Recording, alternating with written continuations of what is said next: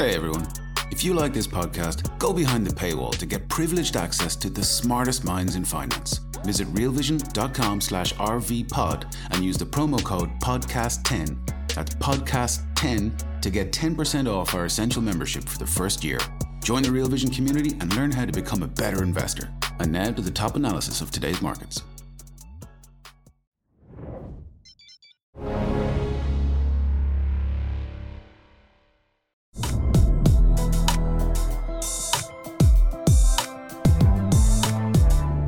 Are the stars aligning for a new commodity bull market? Welcome to this Real Vision Deep Dive series interview. My name is Andreas Steno. I'm the senior host here at Real Vision and founder of Steno Research. And given today's topic, I'm thrilled to announce that we have Mr. Doomberg as the guest of the hour. It's a great pleasure to host you on our platform. Again, welcome to the interview, Doomberg. And Andreas, great to be back with you. It's been too long, my friend. I'm very much looking forward to another fantastic discussion with you. As far as I remember, Doomberg, the last discussion we had was basically amidst the very peak of the European energy crisis during the autumn. And I'd like to start with a discussion on the backdrop in global commodity markets right now.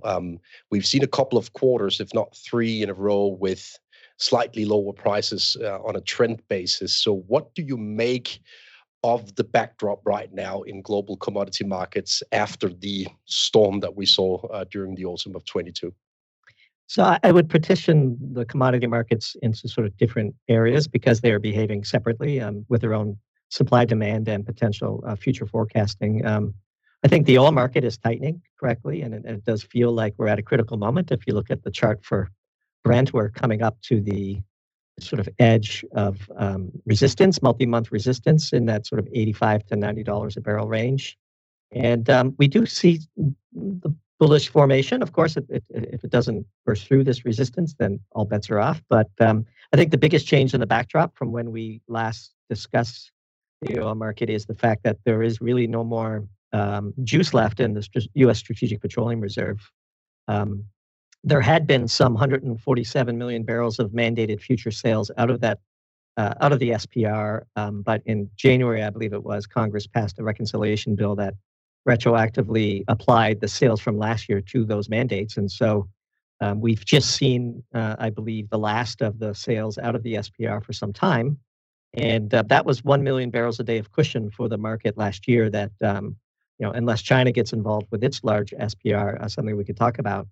It seems as though that buffer capacity has been pulled from the market, and the market no longer has that flexibility that the Biden administration provided it. And I think most would agree that the sort of collapse in prices from $125 to the $70 to $75 range was due in large part to the aggressive introduction of excess supply for largely political reasons by the Biden administration. And to be fair, they worked. They had a better than expected midterm election. And but taking away that excess, I think the market is beginning to digest that if we have any kind of an economic recovery in China and the U.S. economy is coming in a little stronger than many perhaps had feared, that we could be sitting up for a pretty decent run in oil. Natural gas, as you know, is a completely different story. And last time we talked, it was reaching truly historic prices. I think probably somewhere close to $100 per million BTU, which is just an insane number. And of course, the big story is the winter that wasn't in Europe, which thankfully the temperatures came in far warmer than many had feared. And the worldwide search for BTUs on the part of Western Europe, and in particular the Germans, paid off, and they made it through the winter, thankfully. And so prices, of course, because natural gas is amongst the most inelastic of the commodities because of its, the difficulty in storing it, have collapsed. We would argue that we are probably at peak complacency in Europe with respect to energy. And we would note that March of 2023 ended a 3-year La Nina cycle. And now, of course, everybody is talking about a new and strong El Nino. And we would point out that historically, La Ninas lead to warmer than average winters in Western Europe, and El Ninos tend to lead to significantly colder and drier than average winters in Western Europe. And the prices really had a mini peak in December during those 10 days where it was quite cold in Europe. One wonders what will happen if we end up having a colder than what the market perhaps is pricing in weather in Western Europe. And so from the energy side, those are the sort of two broad strokes. Commodities, of course, everything depends on China, and the economic data coming out of there is always questionable, of course. And so that's sort of our broad overview. I would say, bullish oil, being careful, of course, that others may interfere with the market. You're trading against the political intentions of the Biden administration, which is not to be taken lightly. Complacency in natural gas with very low prices might lead some to consider that to be a bullish setup with limited downside and potential significant upside. And then commodities is a bit of a black box depending on China. I'd like to allow you to elaborate a bit on the sort of talk of war between Saudi Arabia and the Biden administration in the oil space. As far as I'm concerned, as of the time we sent live here, we haven't received the confirmation from Saudi Arabia that they intend on limiting supply through the month of September yet this week. But we are waiting the signals from the Saudi Arabian administration on that front. They limit supply by 1 million barrels a day, roughly south of 1% of the total consumption on a daily basis, if I'm not mistaken, Doomberg. So how important is this decision from Saudi Arabia, and is the White House administration able to respond to it? I would guess that there is an ideal price for oil that OPEC would like to see, and it's probably not much higher than here. And so with no more SPR reserve, I think that probably gives the controlling factors back to OPEC plus. And of course, this is not a monolith. It's countries with their own self-interest. And, I saw some higher than expected Russian drilling numbers over the past couple of days that might make it appear as though their commitments to cut might not come true. So I think at 85 to 90 Brent, the Saudis are probably pretty happy. And at 70, they are probably not very happy. And so perhaps there has been a back channel deal that as long as the price remains range bound below, measurably below 100, that this is something that all sides could potentially deal with. I think in many ways, the history of people who have gone to war with the U.S. over oil is not a glorious one in the long term. Just strange coincidences that regimes get overthrown when they seem to run against the U.S. dollar and the policies around oil. And I think MBS has declared his independence from the U.S. in a unique way compared to, say, leaders of yesteryear. But I think that they would be happier at 87 than they were at 70, and I'm not sure they would be happy above 100. And so if prices do get away from the market, I think that the Saudis would be quick to put a ceiling on prices as well. That's just my view. I don't know if you have a different one, but that's sort of my feel for the situation. I don't think anybody wants outright war with oil going to $150 or $200 because everybody knows that's unsustainable for the economy and causes significant disruption. It causes people to overbuild and to spend unwieldy amounts of money, assuming they're drawing a tangent line to a sine wave, one might say, from the engineering side of the world. And people would like to have high and stable prices, not volatile prices with some upside. I tend to agree with that assessment, and based on anecdotal evidence from my client base in the northwestern parts of Europe, it also seemed like a lot of speculative investors were involved on the short side when we traded $10 lower than we do today on crude. Basically in an attempt to force the OPEC Plus group into non-compliance. And it seems like the speculators have lost that bet against Saudi Arabia in particular over the past couple of weeks, if not 3 here. So fully agree on that assessment. I'd like to pick your brain on the demand side of the oil equation as well, because we've talked a lot about the supply side so far with the SPR releases and the Saudi Arabian supply cuts. So what do you make of the demand side? Do you see early signs of an actual pickup in demand here from both China, but also the more cyclical components of the U.S. economy? Interesting question. The U.S. Energy Information Administration keeps revising up its prior reports on demand. And interestingly, all of their revisions make prior demand higher than they initially reported to the market, which begins to call into question the data itself over time. If all of the corrections are in one side and it just coincidentally the politically expedient side, one wonders whether some of this isn't being managed. I did see a headline as we were getting ready to record that we set a new worldwide record for demand for oil. And I'm of the sort of the Luke Roman school of demand analysis, which is at reasonable prices, the demand for oil is effectively infinite. Energy is life. Everybody wants a higher standard of living. If oil were $30 a barrel, it would be the demand for it would be much higher than it is today.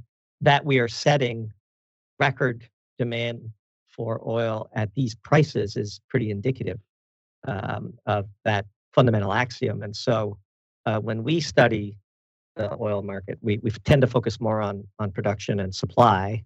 They're two different things, of course.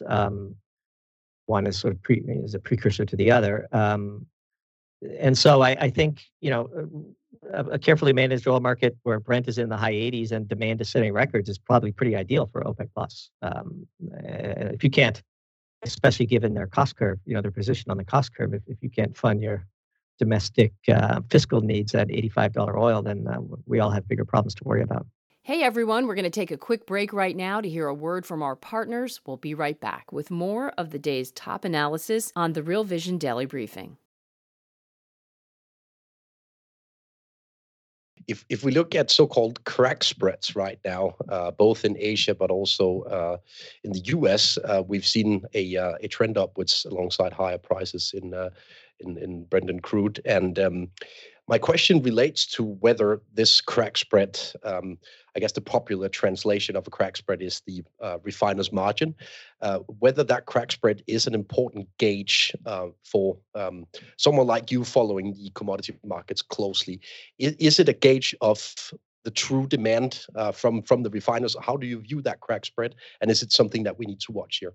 Yeah, the fascinating thing about the oil markets is people conflate the price of oil with the price of gasoline or the price of diesel or the price of jet fuel. But in reality, each of those downstream markets is a supply-demand market of its own.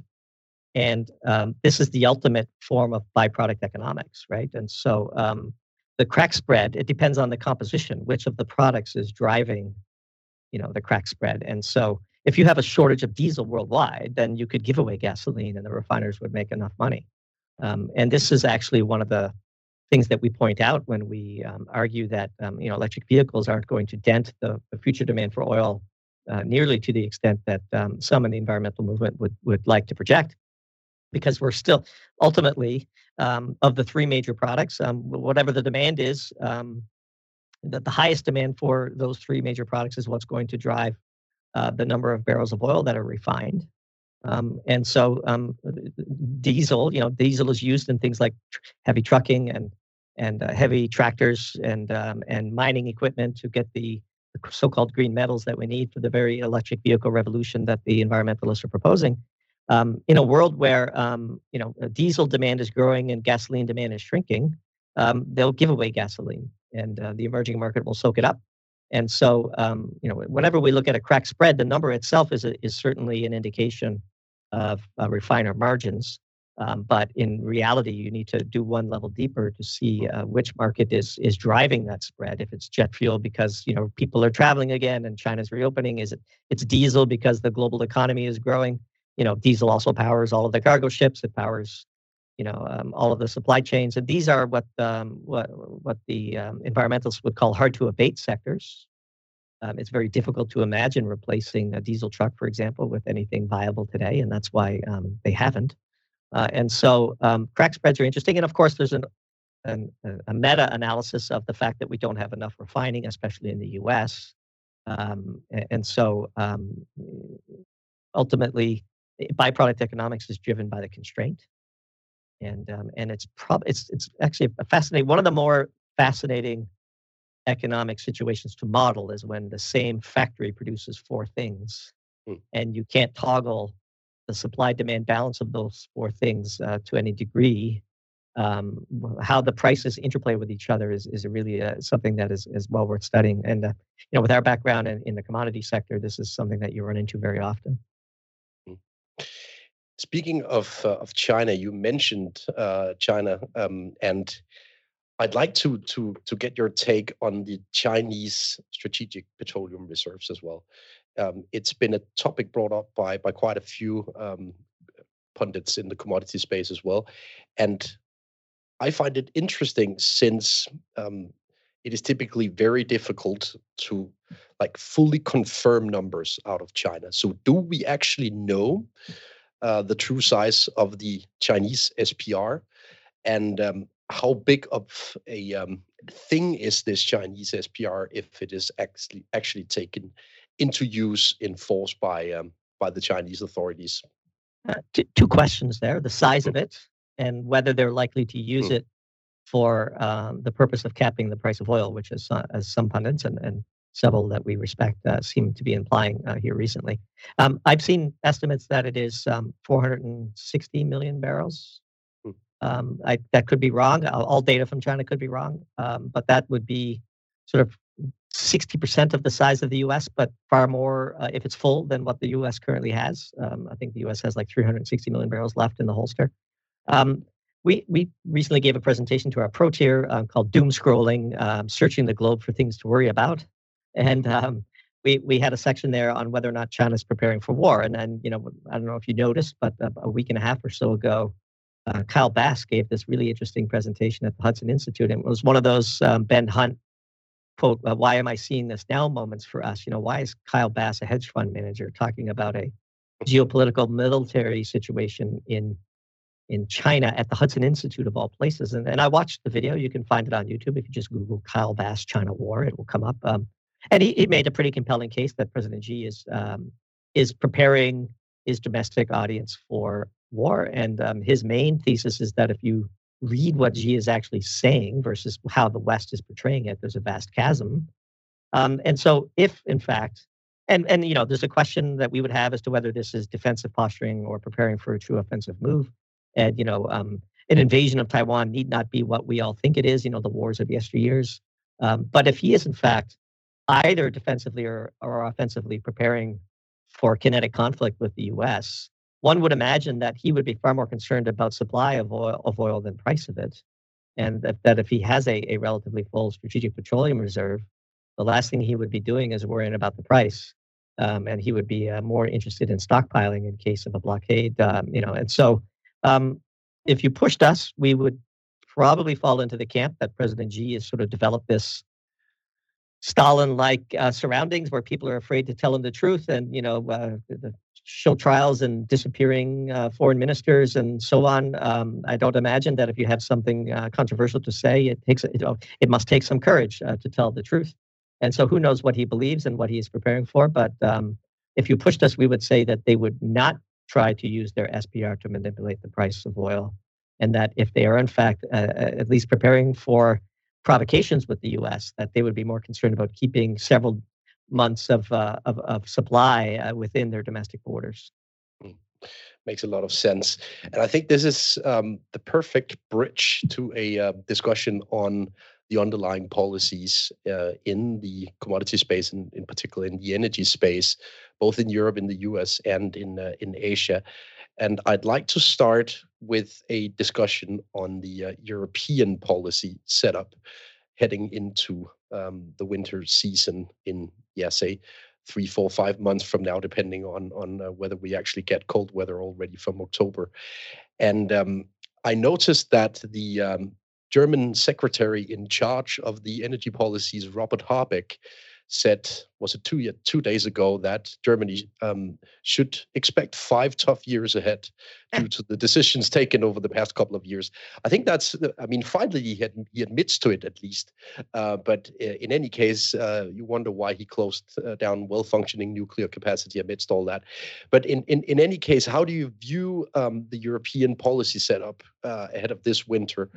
And do you see any clear risk scenarios for both the natural gas situation, but also, of course, the spillovers to the electricity markets in Europe, given this?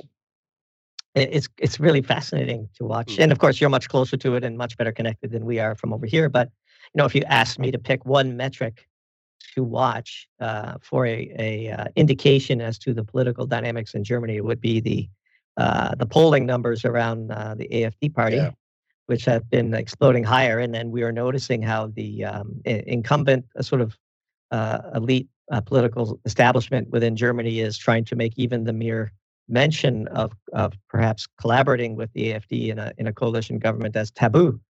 They shall be the party that nobody even names. And we do wonder whether this might create a bit of a Streisand effect, where the efforts to suppress only cause the popularity of AfD to grow even larger. And I saw a German party member today was out saying we should be prepared to sacrifice more of our standard of living. We have, in the name of climate policies and the so-called green energy transition. I suspect this won't be a popular platform from which to run. And I do see that, the German politics is complex for outsiders like us to analyze. And so you should take everything I'm saying with a grain of salt. But pattern recognition of an unpopular party digging in, and because they truly do believe what they're doing is right. It is important to sacrifice the standard of living in Germans for the good of the planet. It's all fine. But, in the last poll that I saw, the Greens were barely above 10%, and they seem to be the swing deciding party. And I do think that the critical blunder in Germany, and you can correct me if you have a different view, has been this forced transition of furnaces to heat pumps and so on, causing people to wake up and realize that, hey, wait a minute, this is actually affecting me in a real and tangible way. And then, of course, obviously the deindustrialization that is ongoing as companies view those policies and see that there are other places in the world where they can set up shop. I mean, 5 years, what party has ever run on stick with me for 5 more years and it'll be worth it? It's really amazing that this would even come out of his mouth. You tell me what you think. I mean, you're much closer to it. But. We're going to take another quick break to hear a word from our partners. We'll be right back with more of the day's top analysis on the Real Vision Daily Briefing.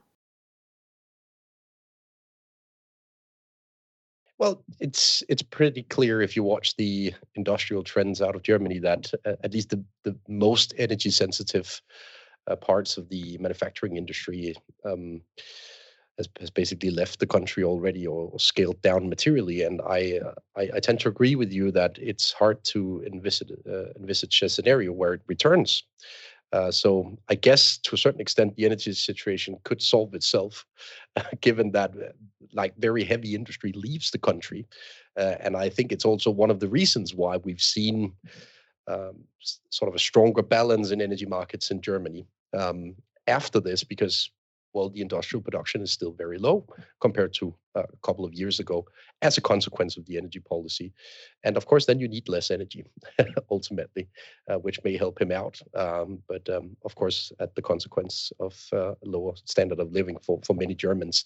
So I probably share your sentiment. And you mentioned Voldemort, as we would say, the AfD party, and obviously it is still very much an unthinkable scenario that they will have anything to do with relation to governing the country. But who knows? At least you're absolutely right that they're trending upwards in the polls currently.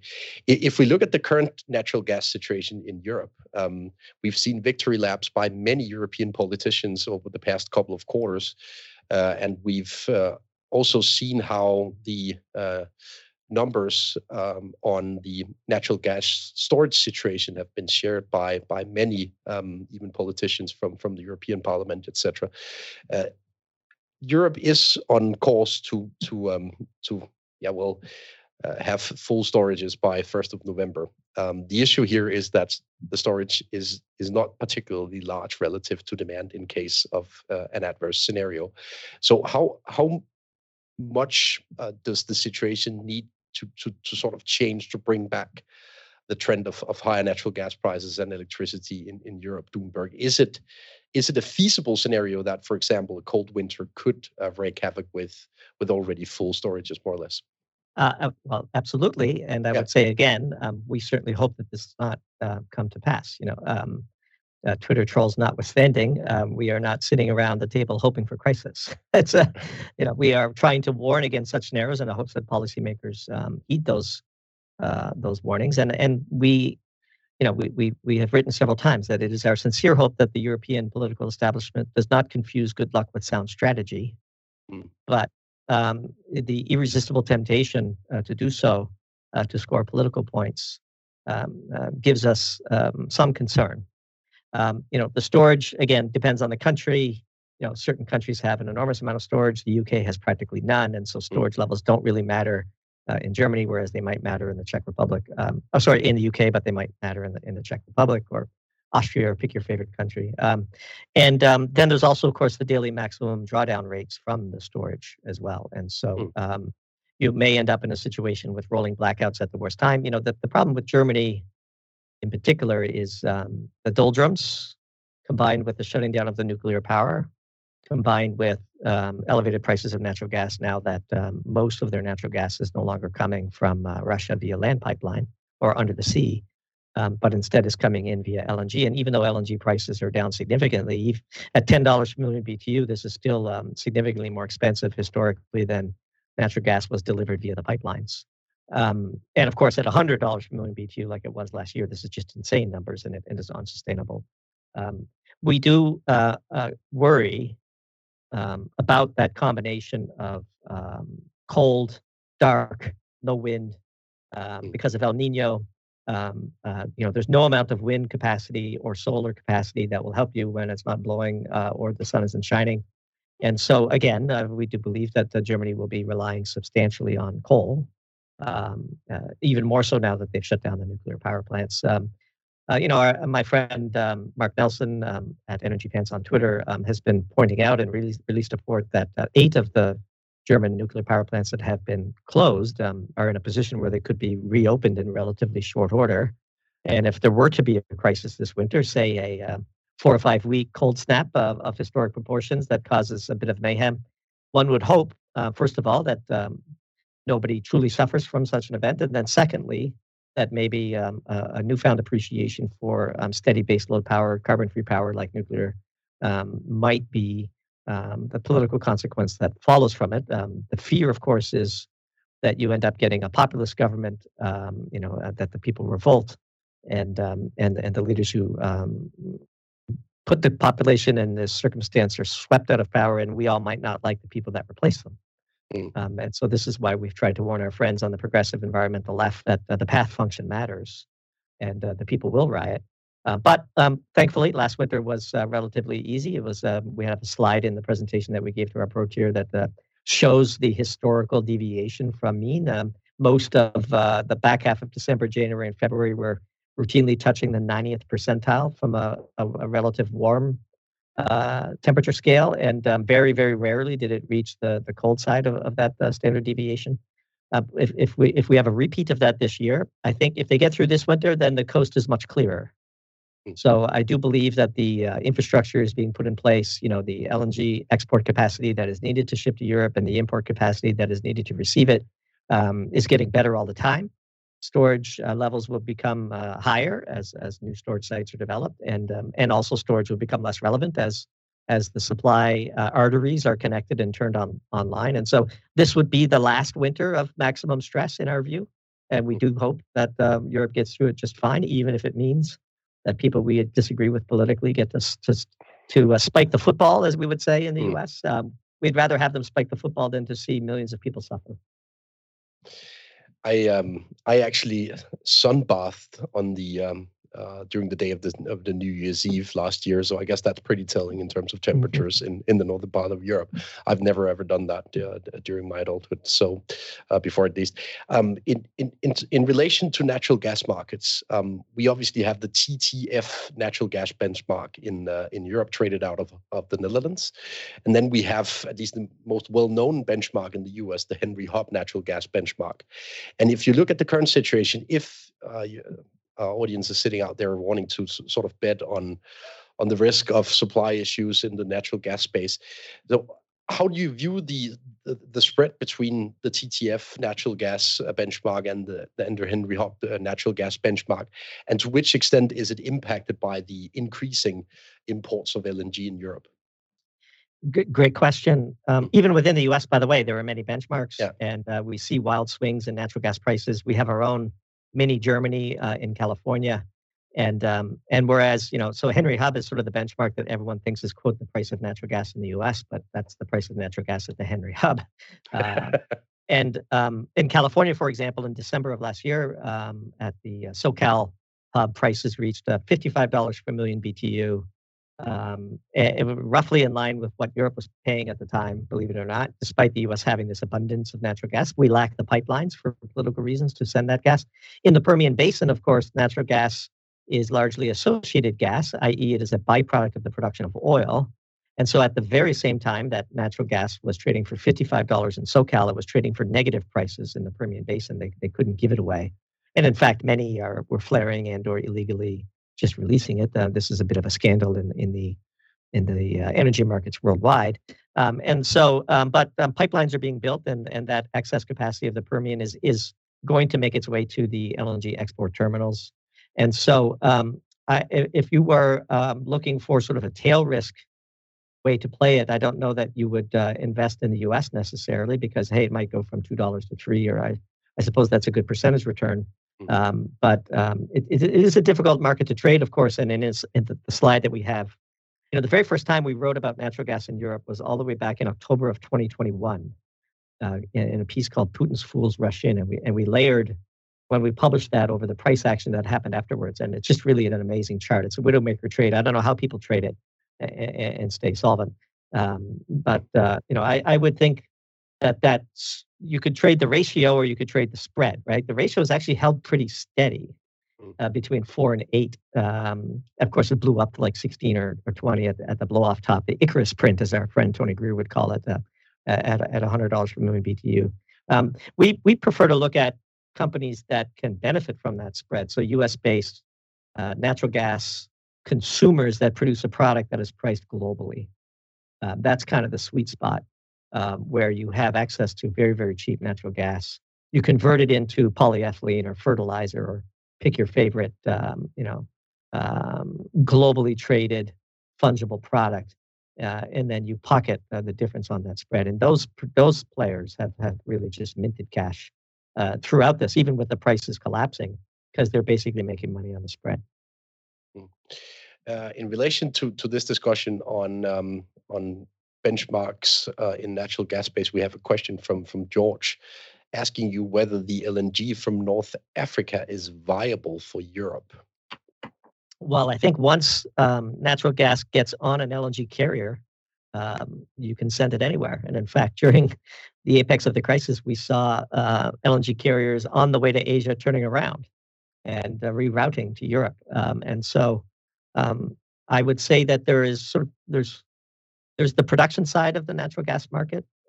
There's the floating LNG side of the market, and then there's the consuming side that once it becomes onshore. So if you're a country that has a terminal, you could, sell it on forward for a profit and book that difference, right? And so it's not one, unlike coal. Let's take a step back.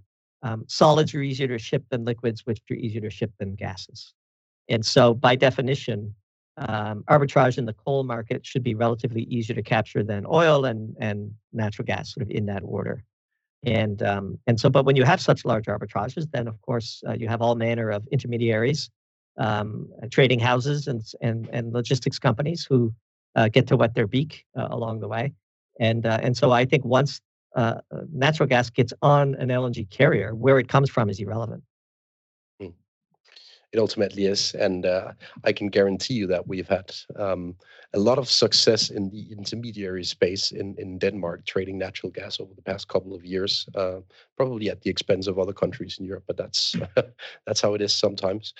When we look at Henry Hub right now, we've seen a stabilization in the Henry Hub natural gas benchmark in the US, but still at relatively low prices compared to last year. At some point, say early this year, I started seeing chatter about the Henry Hub benchmark being below break-even rates, broadly speaking, in the natural gas sector in the US. Is there any credibility to that narrative? Are we close to what is the true sort of lower benchmark for the Henry Hub here? Well, if you just peruse the earnings calls of U.S. natural gas producers, it's a terrible time to be a U.S. natural gas producer, right? I mean, when prices were at $10 or $11, everybody went crazy, and now there's some frustration, at least amongst the publicly traded stocks, that they are not cutting back on production because of the recent decrease in price, and in fact, they are sort of back to the old shale oil patch behavior of burning capital, hoping for higher prices. And so, but whether or not that actually manifests in supply that doesn't find its way to Europe is a different question. It's pretty complex, of course. But I would say, again, if you're in the Permian, there is no price of natural gas that's too low for you to get rid of it because you're making money on the oil that you're producing. And so in many ways, I think that the potential cap on Henry Hub comes internally and has probably precious little to do with supply demand of LNG in Europe. Just to give you a benchmark, the U.S. exports between flaring and exporting via LNG. The U.S. Produces but does not consume roughly on an energy equivalent basis the totality of the coal that it burns. Just as sort of a McKinsey interview, finger in the air, closest estimate. The BTU, all of the BTUs we burn in the U.S. from coal could be replaced with our own domestic, much cleaner natural gas supply. But that's just not how the market works, of course, as you know. But it is an interesting bit of a benchmark, and I do think that the last of the growing regions in the U.S. shale is the Permian, and the Permian has with it associated natural gas. And if you look at the production of associated natural gas in the Permian, it is growing at breakneck speed. And they can't give it away, which is why it priced negative at some points in December. In the middle of the winter, it priced negative in Texas. And so, modeling what sets the price of Henry Hub and all of the ebbs and flows, the U.S. Northeast, of course, has no pipeline capacity. So it is exposed largely to the LNG market and gets its natural gas predominantly from Trinidad and Tobago. Like the U.S., even within the U.S., the natural gas market is crazy. I can only imagine the intricacies in Europe and the various contracts that you might be able to trade both with across the region and within each country. We get a few questions on Russia as well, and obviously neither of us have visited Russia. I'm speaking on your behalf now as well, but probably lately, right? And we get questions on basically what happens to the supply of natural gas from the northwestern part of Russia when Europe is not buying it anymore. And I guess that's a pretty good question, and I'll allow you to unpack sort of the technical details around what can actually happen to the gas fields in the northwest of Russia when there is no demand on the other side, or you don't use the pipelines that you used to Europe. Yeah. Like you, I have never been to Russia. I don't speak Russian. I don't read the Russian media. I would say that either the infrastructure gets built to reroute it, and they flare it between now and then, or they stop producing it. But now, some would argue that stopping producing it is a highly irreversible decision that comes with consequences. But I think sometimes they're confusing oil and gas as two separate technologies. I can't say that I am fully versed in the maturity of the technologies being used in those fields and the degrees of flexibility that they have. I will say that if the molecules are produced, somebody somewhere will buy it. I think we've seen that in a great bit of irony. We've seen, of course, that the Russian oil finds its way to India for refining, and then diesel from India finds its way to the U.S. Northeast to relieve the diesel crisis. The people who benefit from trying to sanction volume are black market players who are willing to take significant risk and risk sanctions and so on. There's no shortage of such people. Historically, if you read Javier Blas's great book on global trading, you will see just how relationship-driven and wink and smile and back office and cash payments and pick your favorite sort of unseemly behavior goes on in these spaces. And so valuable fossil fuels will be burned by somebody somewhere. It's just a matter of the logistics costs that we're imposing by trying to sanction the volume. I've actually been to Russia, just not lately. Then we had that. I'm only 1.5 hours away from via airplane, so it's not that far. But right now, obviously not really a place you go. In summary here, Doomberg, I'd like to get your take on whether the stars actually do truly align for a commodity bull market into the winter season, and if you have any checklist of parameters and variables you watch before you make that conclusion? It would be great to hear your thoughts on sort of pros and cons and on concluding that the bull market is here now. So I would like to see a breakout in oil. I would like to see what happens in the European winter. Again, this is the big unknown. Yeah. If there's a shortage of natural gas and a crisis, then of course we saw last year that coal spiked to $450 a ton. All manner of energy-intense commodities that have, for example, the mined materials have diesel as an input. The diesel crisis that we saw in the U.S. The thing about commodities, as you know, is it doesn't take much of an imbalance to see substantial price moves, especially in natural gas. Again, that's sort of, and then we have this fascinating chart that we always watch, which is the normalized price of oil, gas, and natural gas, natural gas, and coal by region, where we have calibrated dollars per million BTU. So you can see, for example, for a while that last year was a really amazing number that coal was more expensive than oil on an energy like for like basis, which told us that this was really that was a historic first as far back as we could find the data. And we told our subscribers that the crisis will not be over until that arbitrage or that historic anomaly closes, and it did. And so I would say that right now the signs are pretty normal and balanced. The coal is selling for where it should relative to oil. Unfortunately for natural gas, it's just cheap everywhere. $2.50 Henry Hub natural gas is the equivalent of $15 a barrel oil for what is arguably in many ways a more valuable material because it could be burned so much more cleanly. It's really amazing how the local supply demand dynamics. Whereas in Europe right now at $10 or $11, pick your favorite. I don't know what it was before we started talking, but that's the equivalent of $60 or $70 oil, which is far more reasonable in that sort of arbitrage band. Today, everything is normal, which in many ways, of course, you need to be at the beginning of a bull market. If everything was screaming crisis, then of course that might be time to ponder whether things may have stretched to the high side. But our view is oil is tight, natural gas in Europe is complacent, coal is correctly priced. And coal, of course, drives a lot of the metals price because of China's dependence on it and China's dominance in many of those metals. Obviously, everybody watches the price of copper as an indicator as well. But I would say, of course, I come from the commodity space and I'm inherently a defensive pessimist. And so I would be cautious to the upside in these markets because, again, we're just one crisis away from seeing a return to supply-demand imbalances. The war in Ukraine could spiral. Somebody could blow up a pipeline. Not saying that we would like any of these things to happen, but if you just look at the sort of tail risk, it's hard to imagine that the tail risk isn't to the upside, given the geopolitical tensions, the dependence on the weather, the complacency among European political leaders, and the recency bias of players in the market who might respond to such things if they occur. And one thing I can add in relation to investments in energy space is that if we look at the past roughly 10 years of equity data, you either have the energy sector at the rock bottom of the leaderboard return-wise or as number one during years of return. So it's a perfect portfolio diversifier in any case, no matter whether you trust the bull signals that we see price-wise in some of the major commodity markets, such as oil lately. The final thing, we also got a few questions on Doomberg that I'd like to discuss with you is whether you see any relevance from the dollar exchange rate to this bull story on oil and natural gas potentially as well.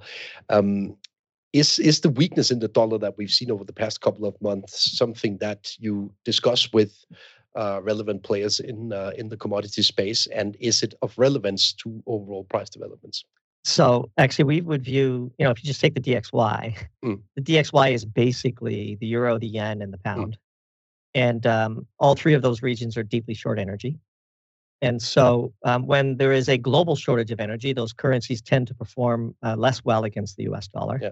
And when the energy market is balanced, they tend to perform better and or trade within their own traditional macroeconomic factors that cause currencies to oscillate relative to each other.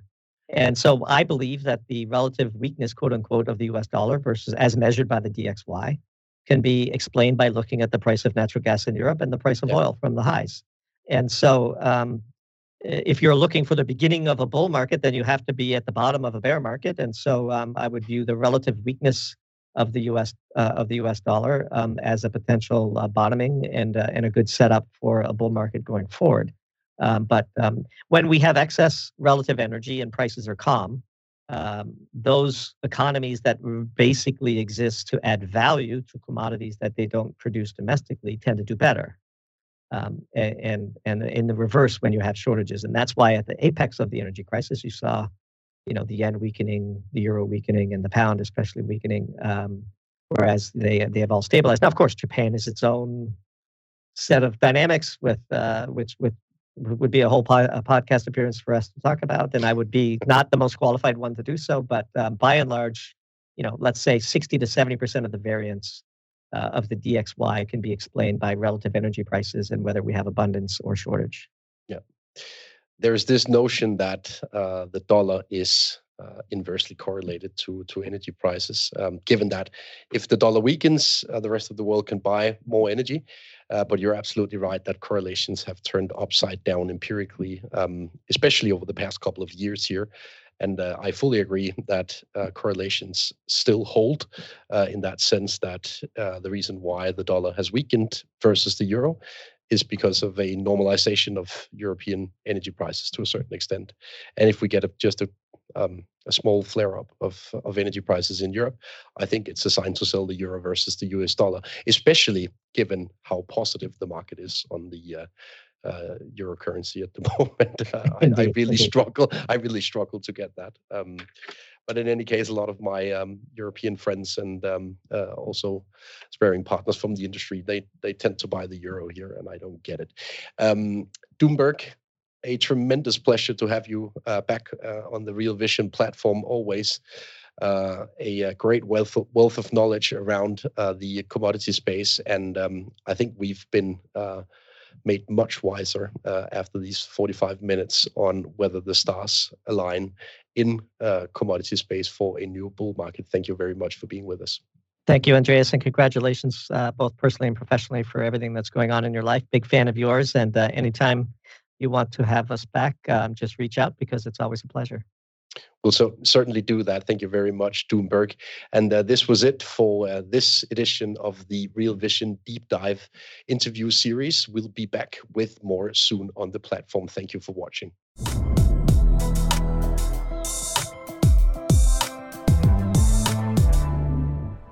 What's up, revolutionaries? Thanks for tuning in to the Real Vision Daily Briefing. For more content like this, head over to realvision.com and get unfiltered access to the very best, brightest, and biggest names in finance.